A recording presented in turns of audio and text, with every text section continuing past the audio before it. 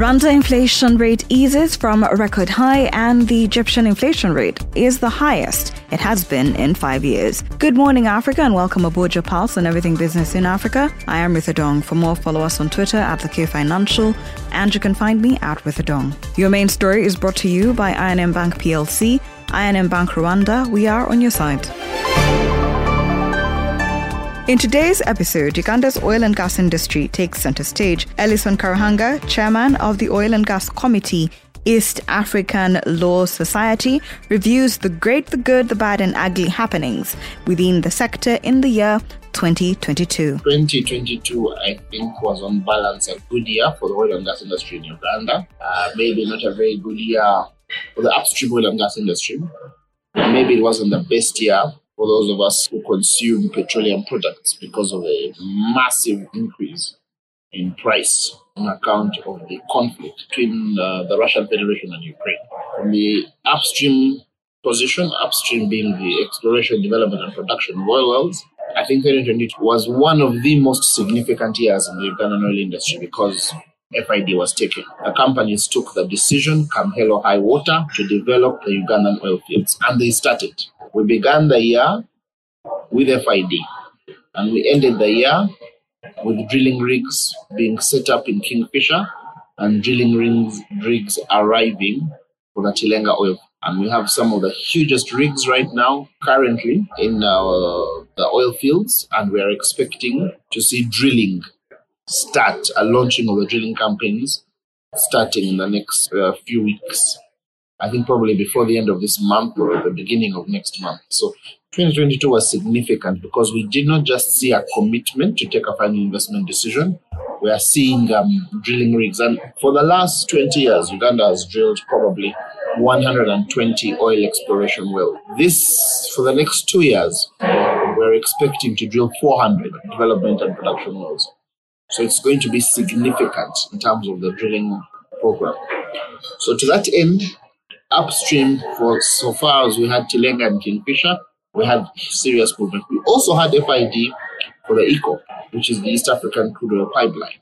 And we have seen a lot of activity with regard to the EACOP, the establishment of an EACOP office, the coating plants in Tanzania, because the pipes have to be coated to be laid in the ground. And we are seeing the coating plants coming up. We are seeing the yards coming up.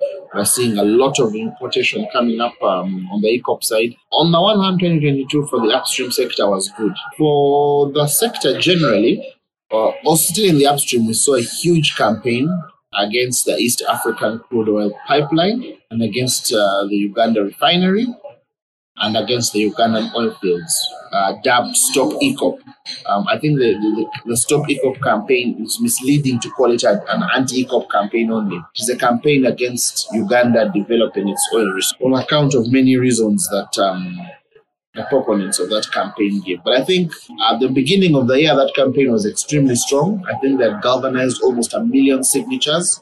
They had spoken to a number of financial institutions. Coming towards the end of the year, they had been able to convince some very gullible members of the European Union Parliament. And those gullible members of the European Union Parliament had passed an incredibly shallow EU parliamentary resolution. But on the flip side, I think that activism helped to galvanize opinion within Uganda.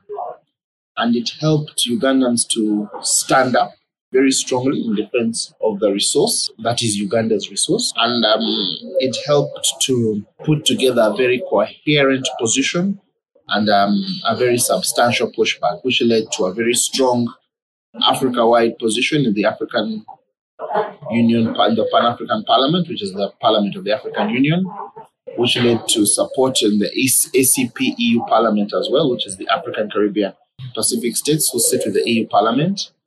And we saw altogether a more galvanized public opinion here. We saw a much stronger, more positive coverage within the country.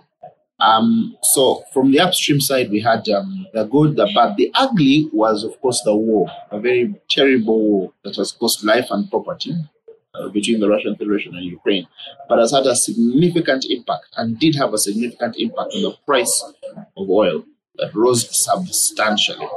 And what we saw in 2022 is the danger of some of the anti-oil groups. In the middle of the rise of the price of oil, they were still fighting projects in countries like Uganda without understanding that pricing oil out of the market, the strategy seems to be that oil should stop being produced, and the best way to do that is to make oil very expensive. And once oil is very expensive, we shall all be forced by necessity to move to renewables. On the face of it, that looks like a very decent argument. The problem is that the higher the price of oil, the people who are hit the hardest are the poorest. High prices, we have learned in Uganda, hit the poorest people the hardest. We have seen over 110 or 20% jump in fuel prices in Uganda. We began the year with a price, I think, around 3.8 or 3.7. And right now and that was a very high price, very high, unprecedentedly high price for petroleum products in Uganda. To get back to that price right now is like heaven. And the people who are hit the hardest by the expensive fuel are the poorest people. The cost of living goes up, the cost of transport goes up, the cost of food goes up. It's imported inflation that hits people so hard and so bad. And it certainly doesn't affect Elon Musk or Al Gore. It affects the poorest people the hardest. And so we must avoid a situation where the energy transition is a transition that is paid for by the poor people of Africa, which seems to be what is being suggested, that they must move from poverty to deeper poverty, that they must transition from darkness to deeper darkness.